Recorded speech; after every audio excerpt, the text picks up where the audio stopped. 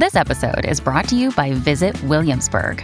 In Williamsburg, Virginia, there's never too much of a good thing. Whether you're a foodie, a golfer, a history buff, a shopaholic, an outdoor enthusiast, or a thrill seeker, you'll find what you came for here and more. So ask yourself, what is it you want? Discover Williamsburg and plan your trip at visitwilliamsburg.com. Sign up to The Economist for in-depth curated expert analysis of world events and topics ranging from business and culture to science and technology. You'll get the weekly digital edition, online-only articles, curated newsletters on politics, the markets, science, culture and China, and full access to The Economist Podcast Plus. The Economist is independent journalism for independent thinking. Go to economist.com and get your first month free. Welcome to the New Books Network. Hello, everybody, and welcome back to New Books in Secularism. My name's Carrie Lynn Evans, and I'm joined today by Dr. James Reeves to talk about his book, Godless Fictions in the 18th Century, A Literary History of Atheism. James, thank you so much for joining us. Yeah, thanks so much for having me. I'm really excited to be here and to be able to talk to you today. Yeah, so let's start by talking about your background a little bit and how you came to work in your field. Yeah, that's a great question. I think about this a lot because sometimes it seems like my interest just at some point popped up out of nowhere. But I think that like a lot of academics, my interest in, so I should state my field first, I guess. I'm a scholar of 18th century British literature, but I also see myself more generally as someone who's just interested in issues of secularism, religion, and in particular, Christianity's relationship with other religions. And I think that my interest in these fields, these pretty broad fields, is both personal and professional, like a lot of academics. So I grew up in a really small, largely evangelical community in Central Texas. I learned to read closely or to do close reading and to analyze text basically in Sunday school classes. And so my environment growing up was this kind of close-knit Southern Baptist community, and I wasn't really exposed to a lot of other viewpoints. I never really got to travel much outside of the small town that I lived in. There were, I think at the time, the population sign said something like 630 people were there. It was a big event when they actually moved a stoplight into the downtown area. But then I went to undergrad and I took a class on the poet John Milton with a professor named Faisal Muhammad. And I just felt right at home. So I'd gone to undergrad. I planned to be a business major, basically because I had no idea what I was doing. And that's what my older brother had done. So I just kind of followed in his footsteps. But then I took this Milton class and I just loved it. I felt at home. I felt like I knew what I was doing. I loved the religious issues that were kind of entangled with Milton's politics. And so I decided at some point in undergrad that I was going to go to graduate school, and I thought I was going to be a Miltonist. But then I started grad school at Oxford in the UK, and I discovered there that there were several really smart people in my cohort that I felt at the time were much smarter than me. And rather than going the same route as them, many of them were also going to be Miltonists. I sort of retreated, rethought things, and somehow wound up interested in the 18th century. Probably because it's traditionally seen as this era in which Christianity is opened up to critique and something like secularization emerges. So at Oxford, I also encountered new ideas, cultures, worldviews, really for the first time in my life. I have this memory of going into Blackwell's bookstore for the first time and going down to the religion section and just being kind of naive and just shocked to see just what was available in the religion section other than just kind of the Protestant Christianity type books that I'd been familiar with growing up. And since then, one of my primary interests has been in Christianity's relationship with other world religions, as I've said before, and the way that these relationships are imagined by Christians, specifically in creative literature in the 18th century. Okay, fantastic. So tell us how this particular book came to be. Sure. So the first thing I'll say is that, like many first books, mine is a revised version of what was my doctoral dissertation. And as I was doing my reading for comp exams, specifically in 18th century British literature, I kept noticing that these atheist characters kept popping up in novels or poetry, or I'd read essays that were lamenting that the age is one in which atheism was thought to be on the rise, or something like that. But at the same time, I really couldn't identify any actual self-declared atheists in the period. And so now, one of the things, there are people that in the period that I suspect were atheists. But at the time, there was no one that I could just identify off the top of my head and say, aha, this is an atheist. On top of that, the secondary literature I was reading seemed to equate references to atheism as references to deism. And the exception to that, I think, is an 18th century scholar named Roger D. Lund, who's actually he's produced several articles on atheism. But overall, I found this really strange that there were all of these characters popping up that were called atheists by their authors, but then no one seemed to be talking about it. And then the more that I looked into it, the more I grew convinced that writers at the time really were concerned about all-out atheism rather than deism or other forms of heterodoxy, and that fictional representations of atheism could teach us a lot, not only about why unbelief was so worrisome to these 18th century authors, but also about how conceptions of atheism conversely impacted religious belief itself. Okay. So before we get to the literature, I want to ask you about the situation with atheism or unbelief in the 18th century in Britain, which you've started to talk about already. In your book, you explain that there's some challenges to getting a clear picture of this, not least of which is the fact that the word atheism meant something different then. So can you give us a little more context? Yeah, so atheism at the time, so in the 1600s, even well into the 1700s, a lot of the time it's basically just a put down or an insult. It's a term that was used to slander political opponents. And so that's one thing that makes it really difficult to determine whether we're actually looking at someone who really was what we would consider a modern atheist or someone who disbelieves in God's existence. Or whether we're just looking at someone who's who's being slandered or insulted by people who are their rivals, whether politically, culturally, or whatever. And so because it's an insult that can basically just be applied to a range of heterodox opinions or, whatever the person using the insult considers to be heterodox, that makes it tricky to figure out when we're actually talking about what we would consider atheism. The other thing that's at play is that there were severe legal limits on toleration at the time. So even after 1689, in which you have this, what's called the Toleration Act now, was issued, toleration was only granted in very limited capacity to Trinitarian Protestants, but it left out, for instance, Catholics or unbelievers. Because of this meant that there were severe kind of legal reasons that someone might not want to come out and actually just declare themselves to be an atheist. And so kind of the examples that I give often to people who ask about this are this pair of Thomases that I'll just call this doubting Thomases, right? So there's one Thomas named Thomas Aikenhead, who's actually the last person in the British Isles to be executed for blasphemy. And so he was executed in 1697. He was a student at the University of Edinburgh. He had, according to some people who disliked him and who'd been around him, they said that he'd called the scriptures poetical fictions. And so he was actually executed for this. There was also another Thomas Woolston, who was a fellow at the University of Cambridge, who died imprisoned in 1733 after he was unable to pay some fines or fees that were levied on him for his heterodox beliefs about scriptural interpretation. So I give those examples just to say that even though direct political or legal intervention against people who were considered heterodox or blasphemers was declining throughout the 1700s, the specter of persecution was really still, was very recent. 1697 isn't that long ago for many of the authors that I'm looking at. And so it makes a lot of sense that an atheist or someone who had atheist tendencies would be hesitant to declare themselves an atheist. And therefore, because of this, our historical searches for full-out modern atheists have to rely on context clues, hidden meanings, and so forth. And then, like I said, it also means that we can't trust accusations of atheism leveled against individuals by political or social rivals. There are, like I said, individuals that I suspect were probably atheists or at least close to it. Someone like David Hume. There were also anonymous tracts that were written in support of godlessness, as Roger Maioli's recently written about in an essay for 18th century studies.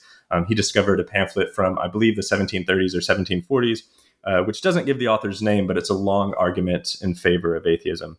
But at the same time, there were no public self-avowed atheists for many of the reasons I've just mentioned. Okay.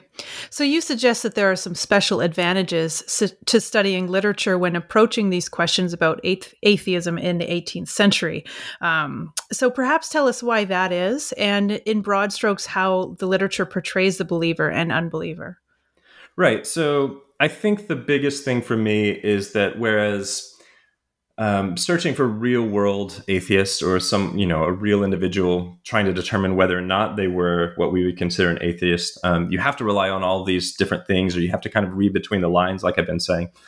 Fictional atheists are pretty clearly defined as atheists by the authors who created them, rather than as deists, or in some cases, even atheists are distinguished from libertines or rakes, whereas they're often kind of elided in scholarship. And so the very basic point is just that fictional atheists are defined as atheists by the people who created them. And then because of that, I think that literature tells us why atheism was so reviled and so worrisome to the period's thinkers.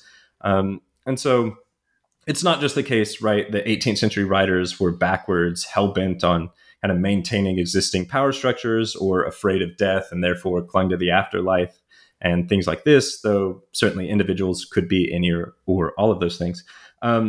It's that I think they had sincere and severe reservations about what a world without God would look like. And so for us, that can seem sort of strange, but it's worth remembering that they really didn't know what a society full of atheists, or that's where atheism is really a live option. They didn't know what that would actually look like in practice. So with all of that in mind, I think that literary works can be approached as sort of experimental, kind of imaginative playgrounds in which authors could think through the limits of belief, kind of the potential repercussions of unbelief, and then ultimately what the world might look like without God. So you also spend some time discussing Charles Taylor's theories about the collective psychology of secularization, if I can kind of call it that, and how you agree or disagree with his characterization. So how does that figure into your literary analysis? Yeah, so the first thing I'll say is that Charles Taylor's A Secular Age is really foundational to my work. It was actually, when I was in graduate school, I knew that I wanted to do some sort of work on religion, but I wasn't quite sure how that was actually, what that would look like, or how you could actually approach religion from a scholarly perspective in a literary or a literature department. And so when I encountered A Secular Age and read it for the first time, it really kind of opened my eyes to what sort of ideas or what sort of kind of practices or frameworks I could use to approach my work. And so he's been foundational in that way, along with other scholars of secularization like Talal Asad, Saba Mahmood, and then also in 18th century studies, Misty Anderson, who's done wonderful work on Methodism in the period. From Taylor specifically, kind of one of the main ideas that I think that I'm really playing with in this book that I picked up from him, which is, it's a pretty simple idea, but I think it's really important, is that belief is nurtured, maintained, and structured by narrative, and not just religious belief. All forms of narrative, all forms of belief are informed by narrative. So, in other words, the stories we tell ourselves about the world structure our thoughts and attitudes in some way. And secondly, the other idea that I'm really playing with from Taylor is this notion that secularization is not simply the rise of atheism. So a secular world is one in which beliefs, according to Taylor, of beliefs of all forms are fragile and contested, and belief is defined by not just what we think in our heads or our intellectual convictions, but sensibilities, and is therefore in many ways affective or precognitive. And so I'm sort of playing with all of those pretty big ideas from Taylor's Secular Age.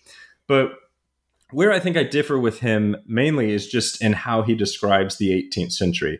And so his depiction of the 18th century in particular, I think it's, whether it's intentional or not, it often comes across as dry, deistic, concerned pretty much above all else with moralism and rationality. And this is not the picture that I get when I'm looking at imaginative literature from the period.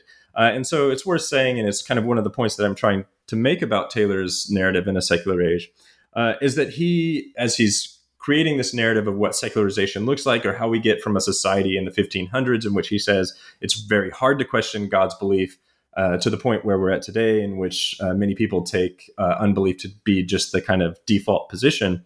As he's telling this story, he uses a lot of literary imaginative examples. So he's looking at people like Camus, Dostoevsky, Matthew Arnold in the 19th century. But when he looks at the 18th century, or the period that's my specialty, he's only really looking at philosophers or thinkers who wrote essays. He doesn't look at a lot of imaginative works. And so my book attempts to show just how much fervor was generated by unbelief, even in authors who weren't zealous, evangelical, or especially doctrinaire. And it does so by looking at the imaginative literature that was produced in the period, rather than just the philosophers that Taylor's primarily concerned with. Okay, fantastic. Well, let's get to some of those authors then. Your first chapter examines satirical writings by Jonathan Swift that make atheism their target. So tell us a little bit about what Swift has written in this vein and why you felt it was an important example. Yeah, so I think that Swift is probably the cornerstone of this book. And one of the reasons why is, one, he's just such a kind of mainstay. He's a canonical figure in 18th century studies. He has been for a while. And there are a lot of debates about what Swift actually believed, so what his convictions were. So even when he was alive, he was accused of being an atheist. He was accused of being heterodox. In particular, after he wrote this kind of long prose satire called A Tale of a Tub, which he published in the early 1700s. And kind of the story that's been told about that is that by publishing A Tale of a Tub, he basically ruined his chances for advancement in the Church of England, which is why he's basically he's stationed, or he's put in the Church of Ireland for his entire life. And so there are a lot of debates about what Swift actually believed.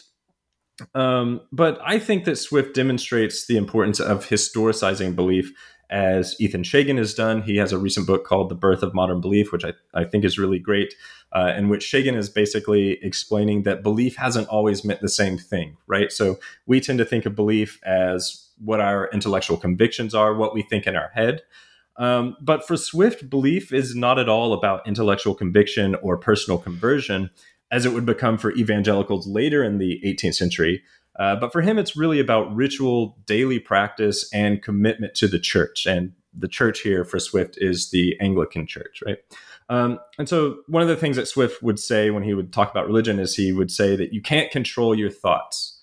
So if an unbelieving thought pops up in your head, it's not your fault. You can only control your practice and the way that you're actually physically day-to-day committing yourself to Christianity despite your thoughts, perhaps. And so one of the things he frequently satirizes is internalized individualistic forms of belief, which he referred to, as many Anglicans of his time did, as enthusiasm, right? So enthusiasm is this kind of pejorative for people whose religion is highly influenced by what they feel inside of them. And Swift just found that to be a totally perverse form of religious commitment.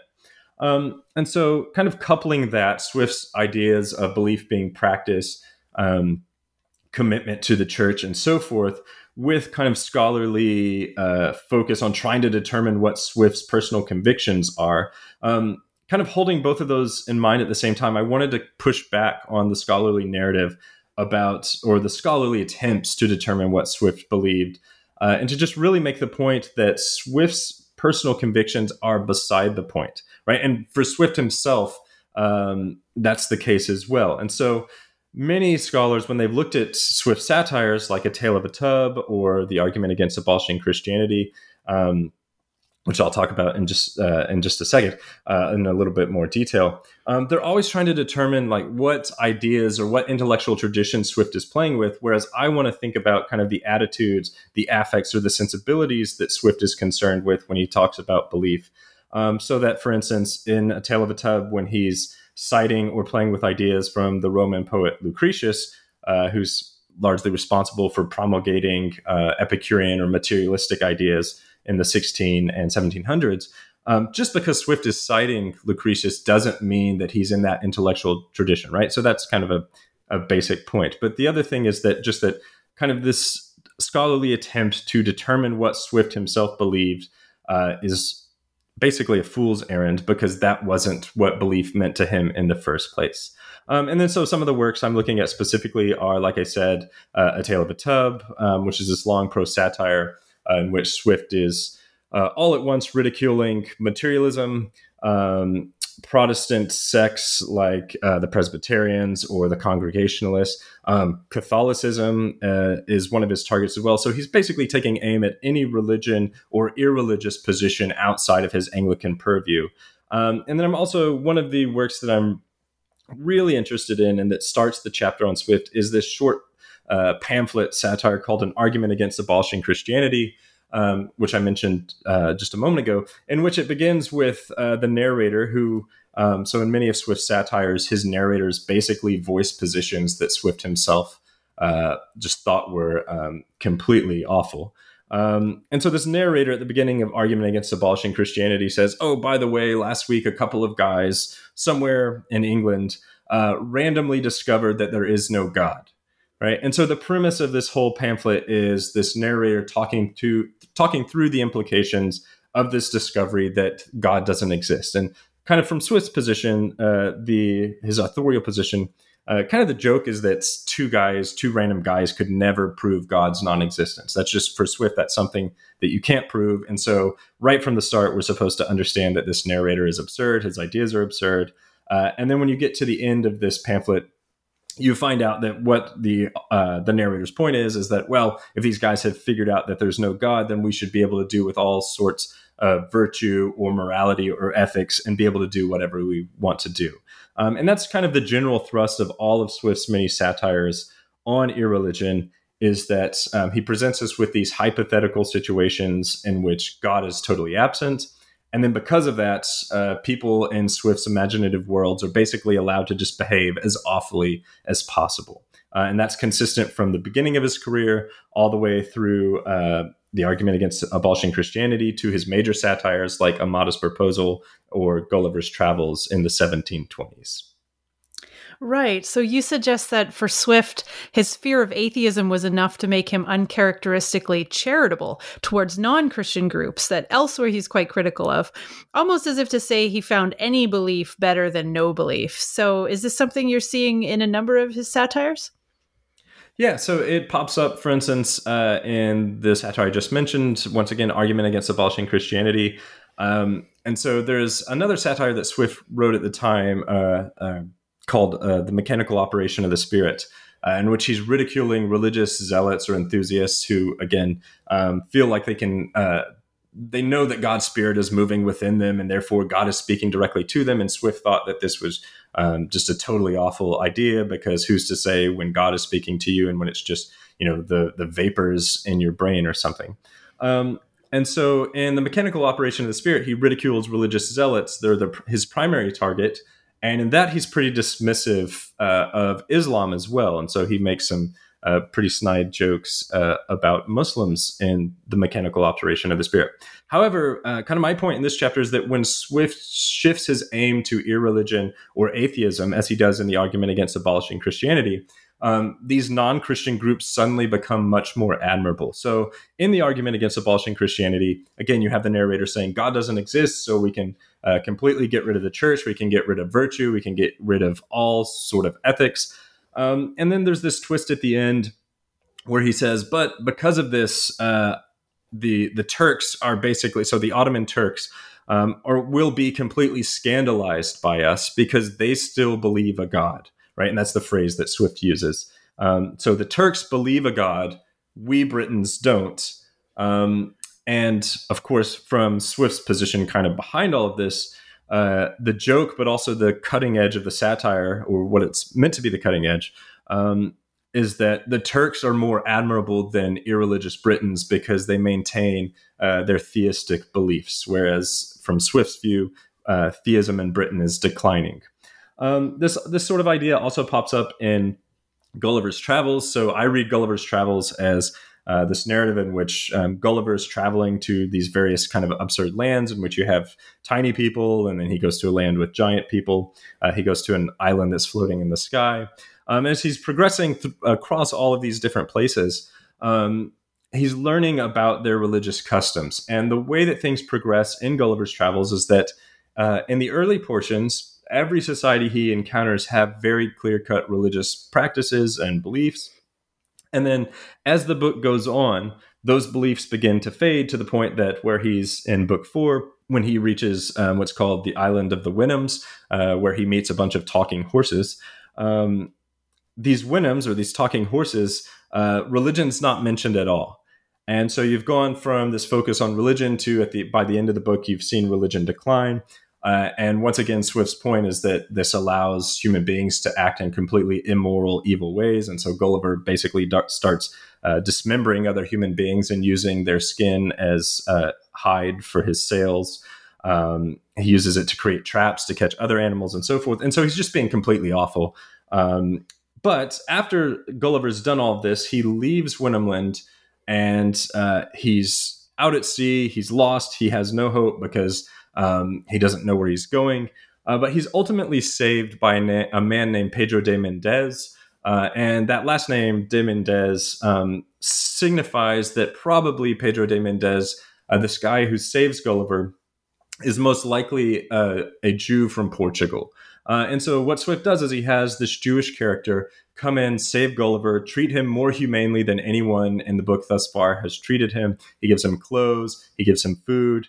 And what Swift is playing with here is the parable of the Good Samaritan, right? So the idea is that Gulliver's lost all of his religious convictions. He's been living in these completely materialistic, godless worlds in which he's able to dismember human beings and everything's falling apart. But then it's this outsider character, outsider from the perspective of British Christianity, this outsider character who comes in and plays the role of moral, virtuous character who's able to sort of set things right, at least temporarily again. And so you have it in Gulliver's Travels. And then the last one I'll just mention really quickly is one of my favorite examples, is a short poem that Swift wrote called On Dr. Rundle. And it's a poem about this bishop named Thomas Rundle, who was up for a bishopric in Gloucester in England, but he was denied the post because he was suspected of Arianism. So it was basically suspected that he wasn't Trinitarian. And then while he's denied the post in England, the church sends him over to Ireland and gives him a post in the Irish church instead. And so Swift and other Irish priests at the time were upset and were thinking, well, if he's not good enough for a post in England, why would you send him over here to Ireland? It was just another instance of what they felt was the Irish church being slighted. However, Swift actually got to know him somewhat, and he began to respect him. And he writes this poem on Dr. Rundle. And one of the lines that I just find really compelling is that Swift, speaking to those who are running the English church, basically says, even if Rundle were a heathen Turk or Jew, he would be a better priest than the atheists who are running the show in England. Right. And so there's this idea, again, that he's met Rundle. Rundle's a good guy. He's committed to the church. He's committed to virtue and good living. And therefore, for Swift, no matter what his actual beliefs are, he's better than those he considers to be godless, those who are, from his perspective, kind of driving the Irish church into the ground across the Irish Sea. And so in all of those ways, and in many, many more satires. So one of the reasons Swift is the cornerstone is he just wrote so much about atheism in the period. But across all those instances, there's this recurrent theme that atheists or atheism will lead to these dystopian conditions. But at the same time, when Swift is thinking about that, he approaches other non-Christian religions or their adherents much more positively than he does elsewhere. Okay. So next you turn to the poetry of Alexander Pope, whom you describe as profoundly concerned with the deleterious effects of unbelief. So give us a sense of how this theme is continued through his career. Sure. So kind of the weird thing about Pope is that unbelief for him is frequently tied to forms of bad belief or too much belief. And so often he will cast unbelief as the natural effect of religious argument or disputations. So for instance, he has a poem called The Essay on Criticism that I believe he publishes in 1711, 1713, somewhere around there. And in the Essay on Criticism, he compares bad literary critics to contentious religious writers who are on the lookout for blasphemy and everything. Right. And so both of these are examples of bad critics or bad examples of what it means to be a religious writer. So Pope is always trying to say, let's be generous in religious issues or religious conflict. And all of these different kind of what he thought of as pointless debates about doctrinal issues that no one could possibly ever settle. He thinks that these debates lead to unbelief. So in his moral satires of the 1730s, he would lament clerical laxity, and that leads the laity to unbelief. Then in his essay on man in the 1730s, he has this line where he says something along the lines of, "For modes of faith, let graceless zealots fight." And so the graceless zealots are those who are arguing about particular modes of faith or doctrinal issues that he sees as inconsequential. And all of these arguments produce doubts about religion's truthfulness. And so Pope would advocate kind of a simple adherence to a lived out, embodied form of, for him, Catholicism, or whatever one's own religion is, and kind of a humble adherence to your own religious traditions and practices without all of this doctrinal wrangling or argument. So the other thing to say about Pope is that he was highly concerned with his self-image. And so a lot of his poetry is him attempting, sometimes more successfully than others, to present himself as a Catholic who was generous and open to all Christians. And so he described himself, for instance, as someone who had no sect or particular branch of Christianity. He compared himself to Erasmus on several occasions. He said that he was like good Erasmus in an honest mean. So kind of this in between different political parties, different religious groups. And he's just really concerned with this idea that to be truly religious means to be humble, and means to be committed to living out your faith practices without denigrating those of others, or getting into these disputes, which ultimately for him lead to nothing more than atheism.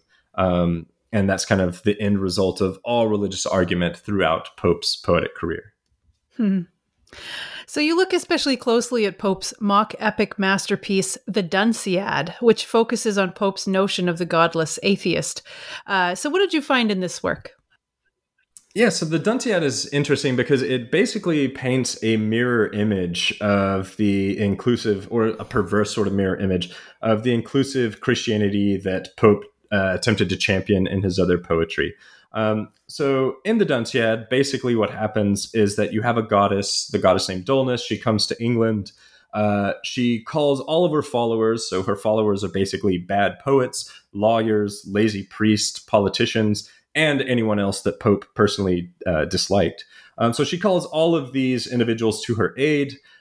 They hold ridiculous mock epic games, so they attempt to see who can stay awake the longest while listening to another author read his horrible writings and so forth, until Dulness finally, at the end of the poem, initiates her empire and takes over all aspects of British social, political, and cultural life.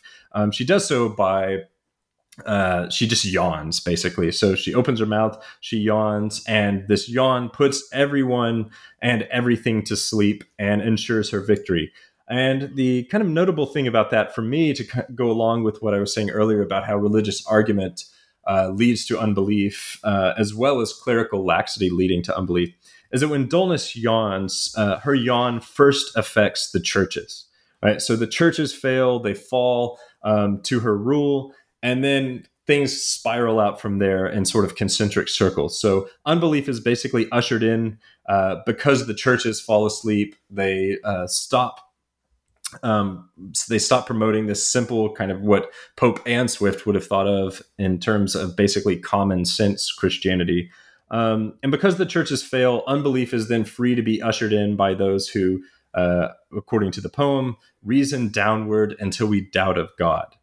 So it's basically a poem about unbelief's victory, and that victory is characterized by vacuity or emptiness, so sleeping, selfishness. So all of these different hack writers and bad individuals are basically in it for themselves. So there's kind of this perverse image of community at the end of the poem in which they all come together around Dulness's throne, but they're all only united by their own vanity and pridefulness. And then the final thing that's ushered in is chaos. So chaos and eternal night is what rules the day at the end of this poem.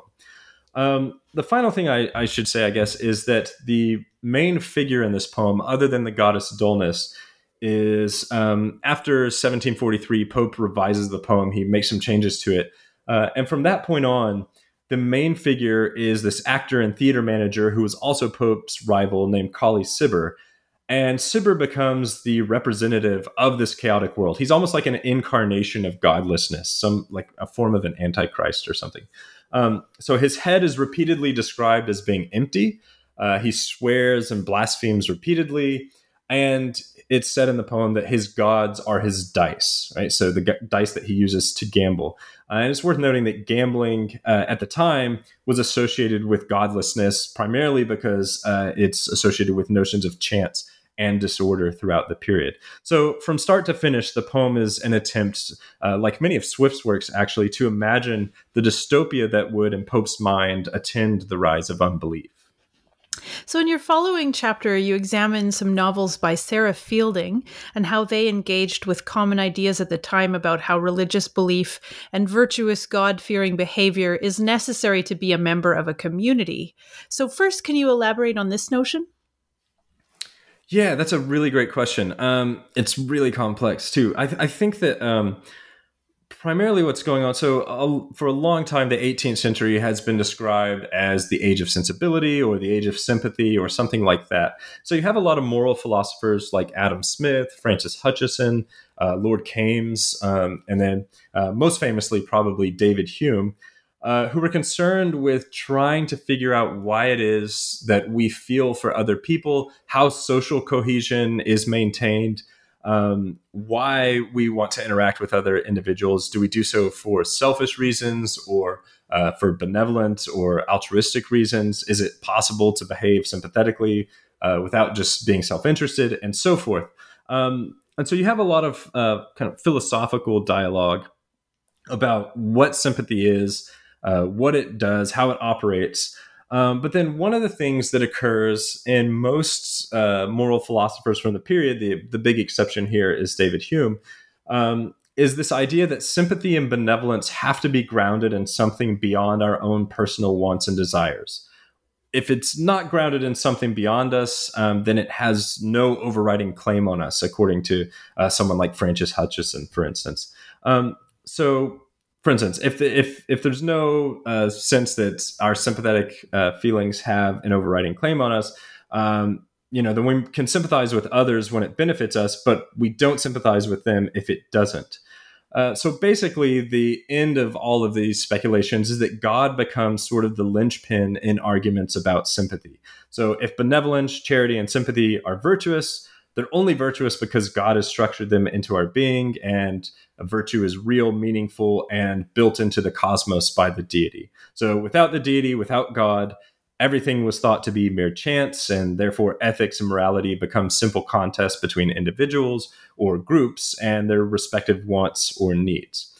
And then because of all of this, theists are encouraged throughout the period to engage in acts of charity, benevolence, and so forth. This is seen as sort of fitting with the divine design of the universe, that it's fitting to behave in these ways because that's how God intended it. While it was thought conversely that atheists had no logical motivation for doing so if it didn't suit their individual needs. And kind of there are different variations or different shades of this between different philosophers like Smith or Hutcheson. So for instance, Adam Smith would say something along the lines of, well, an atheist could be charitable, benevolent, and sympathetic. However, those behaviors wouldn't be logically fitting with their atheism. Whereas Hutcheson would say something along the lines of they can't be benevolent, charitable, or so forth because they just have no reason to be. So there's these kind of ongoing debates in moral philosophy about what sympathy is and then why God is essential for it. And then again, like I said, the big outlier here is David Hume, who just completely leaves God out of his sympathetic system. Okay, so let's turn to Sarah Fielding and her novels. The fact that she was even using the novel as a vehicle deserves to be commented on, as some considered the form to be inherently godless. Is that right? And where do you come down on the perception of atheism, both in her work as well as relating to this question about the novel's form? Right, yeah. So as far as your first question about the form being considered inherently godless, I think that's totally right. And, this is obviously, there's a lot of nuance here, so it's not across the board, but novels, or at least romances, so it's kind of, I guess, worth remembering that the novel as a genre was still in flux at the time. So many individuals wrote what we now consider novels that wouldn't have thought of themselves as writing novels at the time. But at least romances were viewed suspiciously by many in the period as basically waste of time, inculcators of immorality, and so forth. And, this includes William Cooper, who's the subject of my book's 5th chapter. He looked suspiciously on novels for all those reasons. But more than kind of contemporary concerns or skepticism about the emergent novel form, I think that in my chapter on Fielding, I'm more specifically concerned with modern literary scholarship's tendency to see the novel basically as a vessel of emergent individualism, one that moves readers away from religious community and therefore belief. And so one of the ideas that I think is consistent through a lot of literary scholarship is that novels train readers to be skeptical. And this is something that Catherine Gallagher has really argued really well in an influential essay on novelistic fiction, that this idea that novels train readers in unbelief. And Gallagher, for instance, isn't talking about belief in God in her essay, but oftentimes the novel is aligned with this secularizing move toward godlessness. And the idea is that as the novel rises, belief in the Bible declines, or something like that. However, what I'm trying to say, I think, through Fielding's novels, is that Fielding's novels do exactly what Catherine Gallagher say novels do. They're trying to train readers to be skeptical, but they're trying to promote skepticism not about religious belief, but about unbelief. Right. So the big example of this is the novel that I discuss at greatest length is a novel called The Adventures of David Semple. And it's very simple plot. It's this guy who his brother betrays him. He steals all of the money that David is supposed to inherit. And then David is left friendless. He's left moneyless. And he therefore goes to London searching for a friend. He's kind of this naive, bumbling guy who just thinks that everybody is kind and friendly, and therefore he's repeatedly duped. And so the world that he encounters in London is a world of unbelief. And the big twist is, after he's experienced just kind of failure after failure to find a friend, we find out that the person who caused all of this, his brother who stole all of his money, who altered his father's will illegally, his brother is an atheist. Right. And so his brother is the one who sort of springboards him into this godless London in which he encounters all these unsympathetic individuals who refuse to interact sociably with him. And his brother, again, is the springboard of this, and his brother is godless. So his brother, to me, becomes both the culmination and the emblem of all the godlessness that David encounters in his time in London searching for friends. And then the other thing I'll say just formally is that Sarah Fielding's fiction is often, in my mind, an extended meditation on the book of Job. So it's a novel about what it means to suffer, whether or not suffering in this life, what that means as far as belief in God. How could God allow the good? How could he allow someone like David Semple, who's just kind of almost annoyingly perfect from start to finish in the book? I mean, he has a few flaws where he's over curious about people's individual histories, but from start to finish, he's kind to everyone. He's charitable. And how can it possibly be just that this guy is suffering, having his money stolen, repeatedly sick, losing family members, and things like that? And so by addressing these issues, Fielding is providing a novelistic meditation on the book of Job and the problem of suffering. And because of all this, really what I'm arguing in a nutshell is just this simple idea that the novel's not necessarily in the service of unbelief. It's not necessarily a quote unquote secular genre. And this idea that I'm playing with here has also been picked up in recent work by Kevin Seidel, who's just released a book from Cambridge University Press about the novel's relationship to the Bible and how the Bible is employed in 18th century novels. but you could also look at, more contemporary novelists from, the 19th century to the present, authors like Marilynne Robinson, Shusaku Endo, or Dostoevsky. All of these novelists, along with someone like Sarah Fielding, for me, make it pretty evident that viewing the novel as being in the service of unbelief or part of this kind of simple secularization narrative in which we move from religious belief to disbelief in God, all of these things call that old narrative into question. So do you think that Fielding was trying to send that message intentionally? Was it almost like a political act in defense of the novel? Yeah, that's a great question. I think that I'm not entirely sure that Fielding had the novel as a genre in mind as she's doing this. So her novels are very didactic in the sense that they're very concerned with teaching moral lessons, and so in many ways they're actually informed by devotional reading practices from the time. And so I think she would have distinguished her novels from, again, the genre I've referred to as romances, which are about kind of what goes on behind the scenes in aristocratic households or romantic relationships or quests or things like this, adventures that the aristocracy are involved in. I think she would have distinguished her novels from those romances.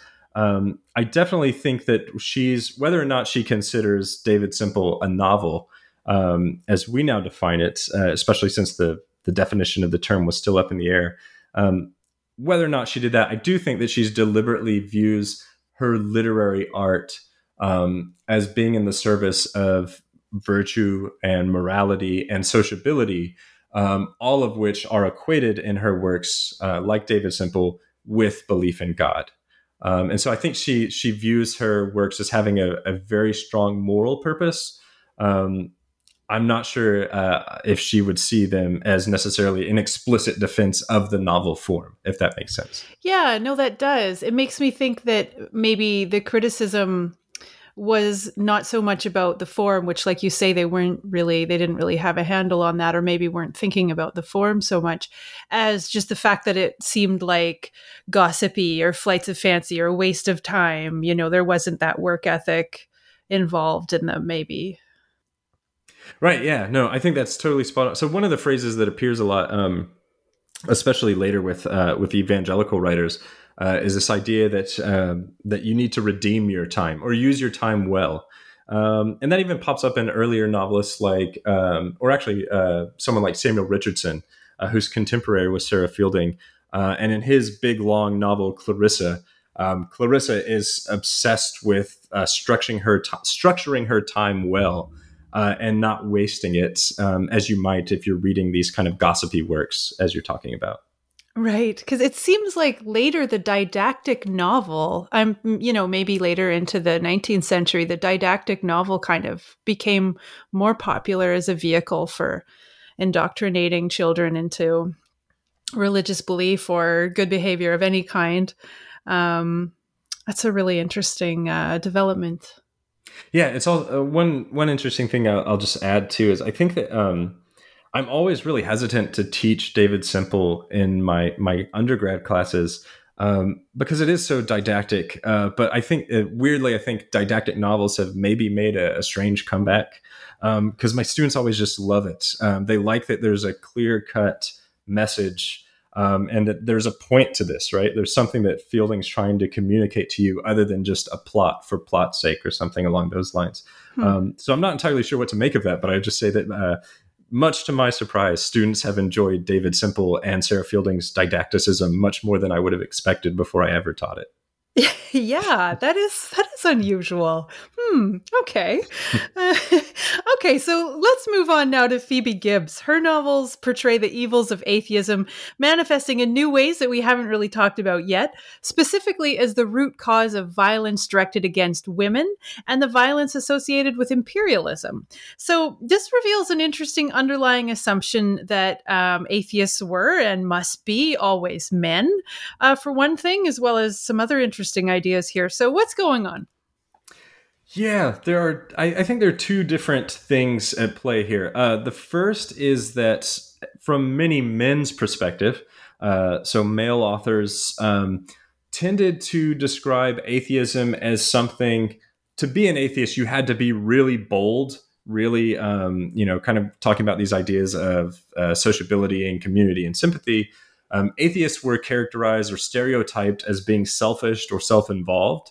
And that sort of character for many men was considered too bold or too assertive for women who were stereotypically thought to be or needed to be more timorous.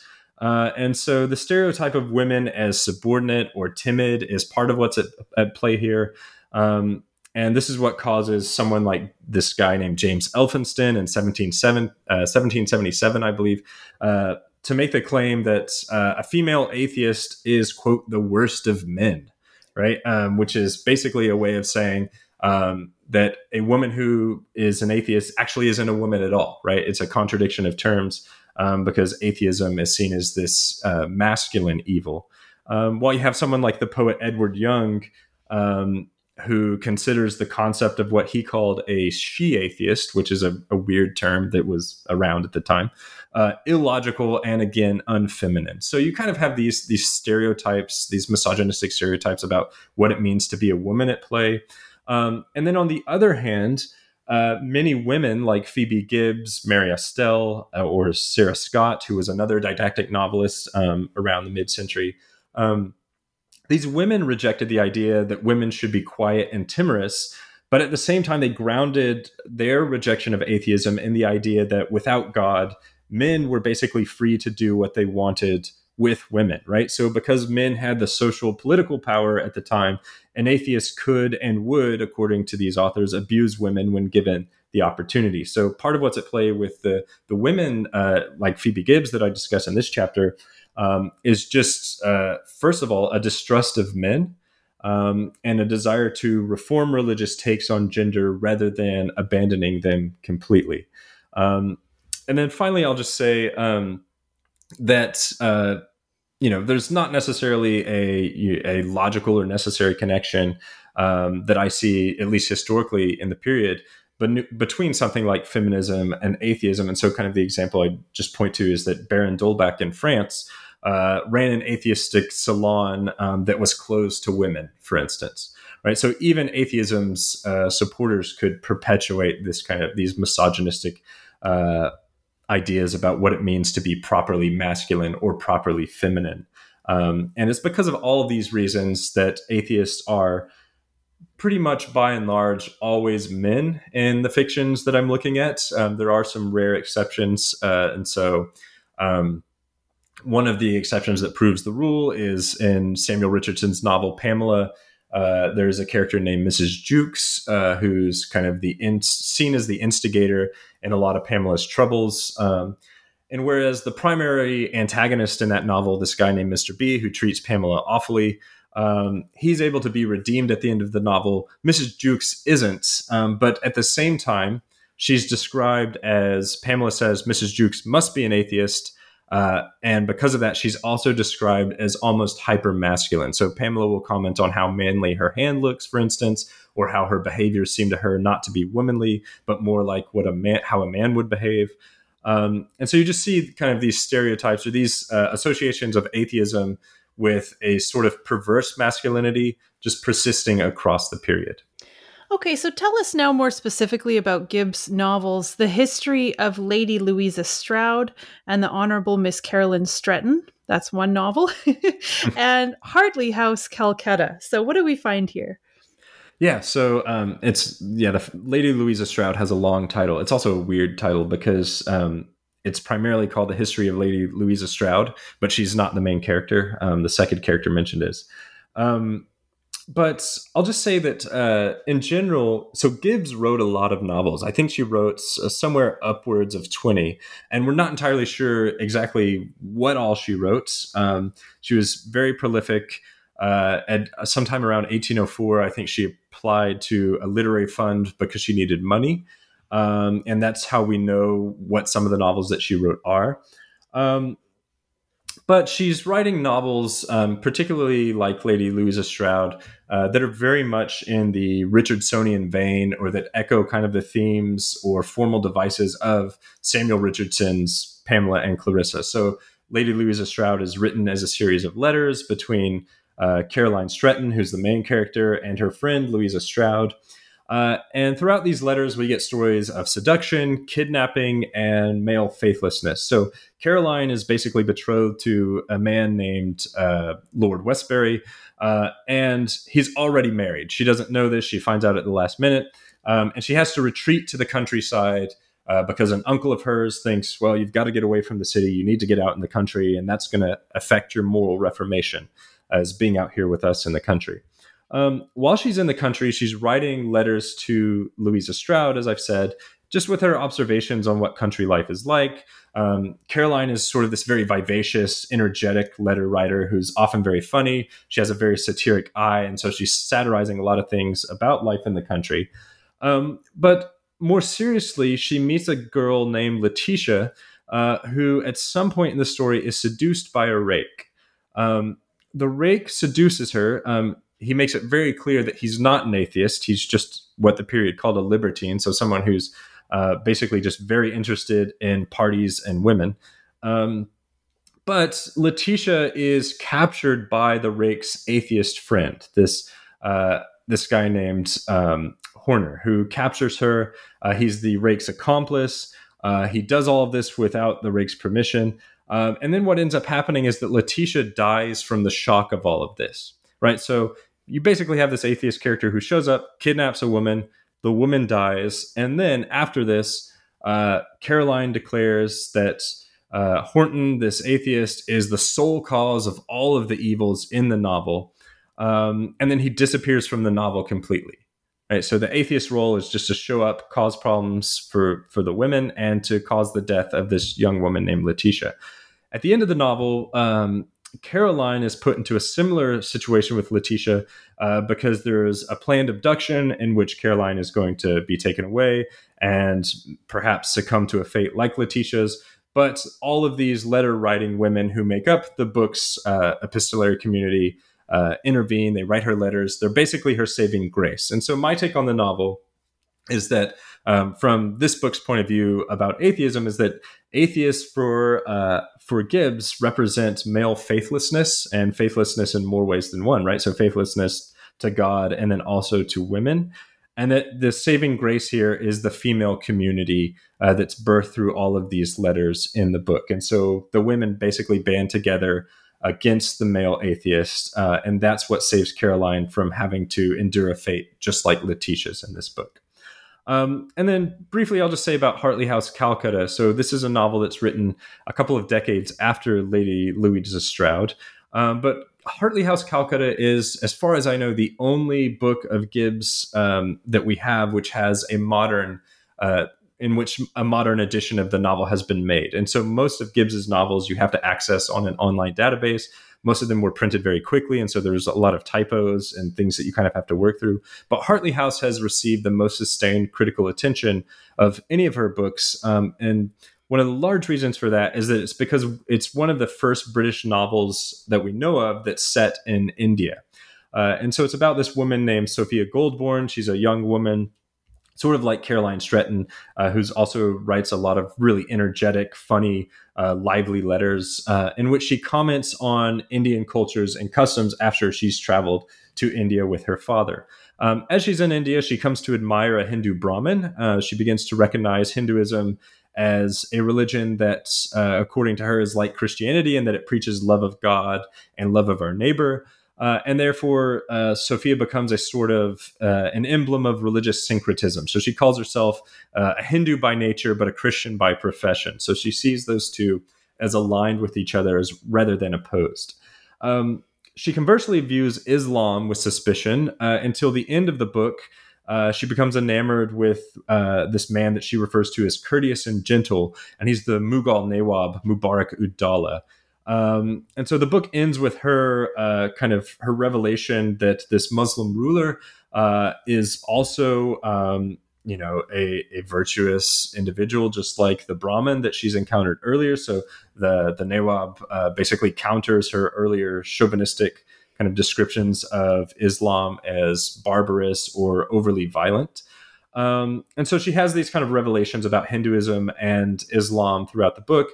And then the book ends with a very disturbing revelation that some irreligious British officers have raped a young Indian girl and have murdered her father. And so this tragic ending shatters Sophia's young, somewhat naive ideals of religious cosmopolitanism. But the point is, I think for Gibbs, that British godlessness back home has extended beyond London and has infected Britain's colonial projects as well. And so part of the kind of cosmopolitan impetus of the book for me is this idea that all of these various religious characters, the Muslim characters, Hindu characters, Christian, are admirable in some way. And rather than focusing on their differences, they should come together in some way to stand against these forms of colonial violence. So your next chapter focuses on the work of poet William Cowper, who seems to have been rather obsessed with imagining the shortcomings and evils of atheists. And he seems to touch upon the characterizations we've already discussed and perhaps even takes them further. So what can you tell us about him? Yeah, so I'll just start by saying that William Cowper is, just full disclosure, he's my favorite poet from the period. I'm in some ways sort of obsessed with him. Like he has many obsessions that he sort of just wrote about over and over. But he's just a really interesting individual.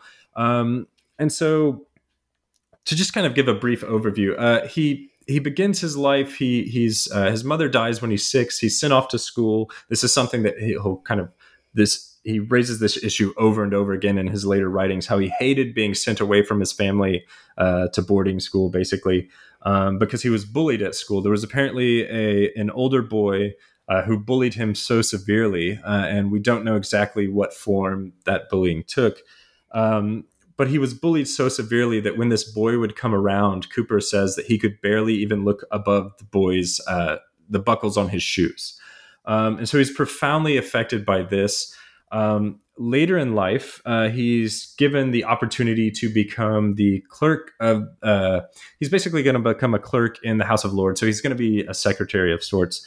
But he has to pass an oral exam to demonstrate his sufficiency to occupy this post, because there was another man who had a sort of claim for it as well. And so Cowper was going to have to do this oral exam.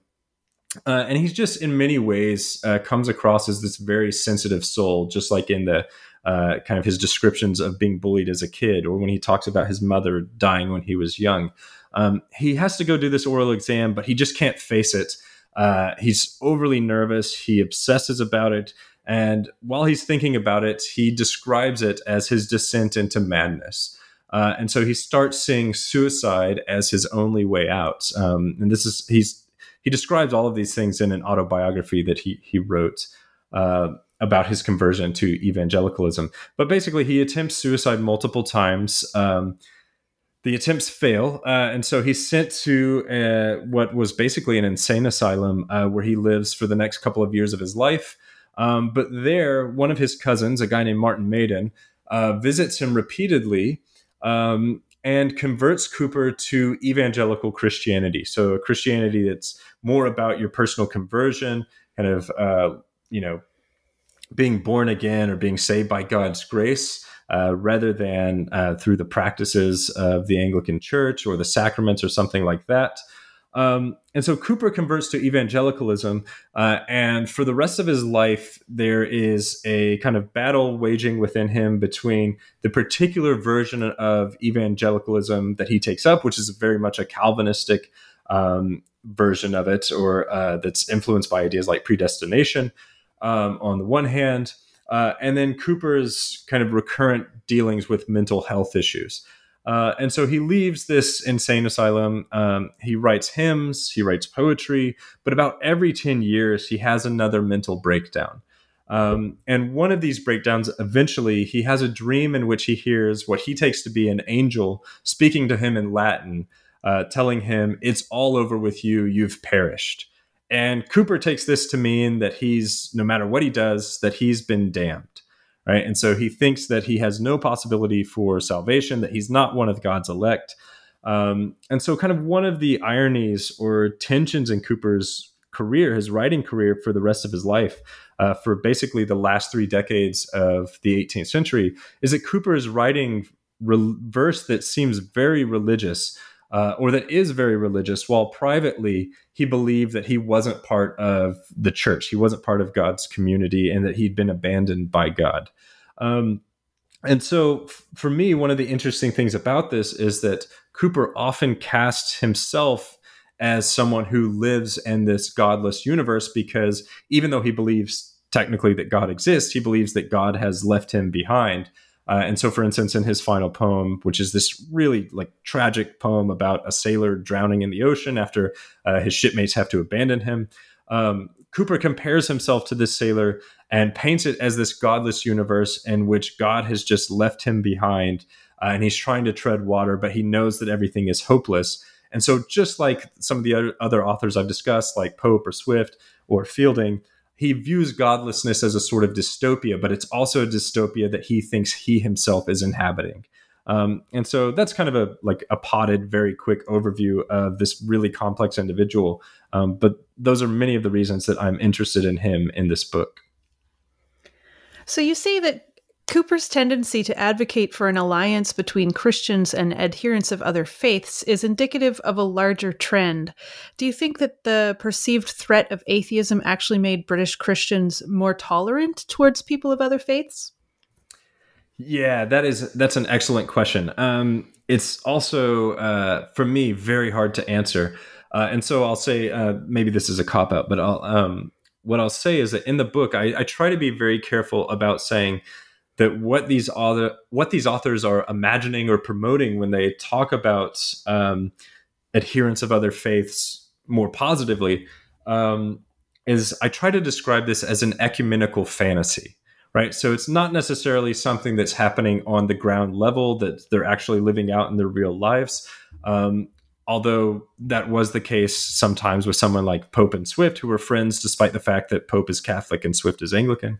But for instance, for someone like Cooper, Cooper lives most of his life, or the kind of second half of his life, in a very small town called Olney. So he's living in this kind of rural part of England, and he never leaves this area, right? Or he's always kind of in these rural environments. So he doesn't actually have real life interactions with these sort of figures that pop up in his poetry. So figures like Zoroastrian Persians or Muslims or Hindu Brahmins that all pop up in his poetry. So he's not actually engaging with these people in real life, which is why I tend to refer to it as an ecumenical fantasy rather than just straight ecumenicalism or something like that. At the same time, I do think, and this is due to my background, I think, as a literary scholar, that literature actually does have a real impact on people's attitudes and outlook on the world. And so I can't draw a clear line, from point A to point B to say that, hey, these works that I'm examining definitely caused, the rise in religious ecumenicalism or pluralism or something like that. But I do see those those trends or impulses arising in these works. And so I wouldn't be surprised if this kind of thinking did contribute to an increase in tolerance, at least from some British Christians toward people of other faiths. But again, I can't necessarily make that claim concretely, if that makes sense. Yeah, it does. It reminds me of something else that I've read that was talking about how the influence of the British Empire expanding through this era caused Britons at home to just change their worldview, even though they weren't out there experiencing those other countries. Having knowledge of the fact that there were cultures so different from them and having some concrete evidence of what those cultures were like and their differing religious beliefs in particular, just made them think differently about their own religious beliefs. And so Cooper, in a sense, is like an example. You can see that happening in real time. Like you say, he never leaves the rural little area that he's in, and yet clearly his mind is traveling to these other places, and it affects how he sees himself in the world. Yeah, that's great. I think that you're totally right. And it's also just, the idea that the empire is not just something that's out there. It's something that's very much affects life in Britain as well. I think that's totally spot on. Cool. So In your final chapter, you look at Percy Shelley, who gives us a much different example of a literary treatment of atheism. Shelley, in fact, defends atheism, or at least attacks the foolish stereotypes of them. So tell us a little bit about what you think Shelley really believed, and then tell us about this fantastic set of prank letters to Mr. Wedgwood. Yeah, so I'll start with the prank letters because they're fun. But so Shelley apparently wrote a lot of prank letters when he was an undergrad. So he would write to clergymen, for instance, and pretend to be another clergyman who was having doubts or something like that. And he would hide his real identity to just basically try to draw these individuals out to get them to say things or to get them to trapped in their words or something like that. So he loved to prank people. With this individual, Mr. Wedgwood, Wedgwood was a guy who he's part of the family of the Wedgwood Potters. He had developed this system called the Otheothograph, I think is how you pronounce it. And basically, he had this idea that he could produce somehow a system that would help create or recreate a universal language. So apparently at the time, there were debates about whether or not there was some universal language, back in the Garden of Eden, or whether we could return to that, or we could develop a universal language that would allow everyone to communicate. Wedgwood had developed some sort of weird system, or he planned to develop a weird system where he could develop this universal language. So what Shelley does is Shelley starts writing letters to Wedgwood, and Shelley's friend Thomas Hogg also is writing letters to him as well. And basically the prank is that they're writing these letters pretending to be really, really enamored with this Otheothograph or this universal language and acting like they think it's just an awesome idea, right? When clearly they both thought it was just ridiculous, and they're kind of making fun of it as a sort of inside joke between themselves. What they also do in these prank letters is they slowly start, they first begin by sort of naively or innocently posing objections to the Otheothograph, or acting like, hey, if you just considered X, Y, or Z, you could make it stronger. And then as they go along, they slowly reveal that what their real objection to Wedgwood's project is, or their main concern about it, is its biblical basis. Right. So this idea that there was ever a universal language in the first place, and the fact that Wedgwood is apparently deriving this from biblical sources, like this idea that he's going back to, a pre-fall Eden or something like this. So basically what their letters turn from are these letters which originally are praising this kind of outlandish project of this guy. And then slowly that praise turns into full-on critique of Christianity and the idea of Christian revelation, or that the Bible itself is a coherent document and things of this nature. And so obviously, as you can expect, at some point Wedgwood stops responding, probably because he realizes, oh no, I've gotten into something that I didn't want to, or that these people aren't actually who I thought they were. And so he just stops responding. But the letters themselves, they're owned by University College at Oxford now. They're held in the Bodleian. I believe they were acquired by the library sometime in the early 2010s. And so they've had them for a few years now. And I only became aware of them because a librarian at Oxford, Dr. Robin Darwell-Smith, alerted me to them. Otherwise, I would have never known about them. But they're just these really great letters to read because you get to see Shelley both having fun at the expense of this guy who you sort of feel bad for. He's duped so badly. But also getting some insight into Shelley's actual religious beliefs. And so I'll just close, I guess, since you also asked about what I think Shelley actually believed. I would personally, in the book, I'm more concerned with the way that Shelley represents the character of the atheist rather than his own personal beliefs. But I would personally, I think that Shelley, I'm comfortable calling him an atheist because he himself referred to himself as an atheist. And there are moments, for instance, in his poem Queen Mab, in which a character celebrates the fact that, quote, there is no God, right? So it's a pretty simple, direct quote about God's non-existence for Shelley. Where it gets sort of complicated is that Shelley, I don't think, was a strict materialist. He seemed to have some, I believe a scholar named Monica Lee has described his his personal beliefs as something along the lines of spiritual atheism.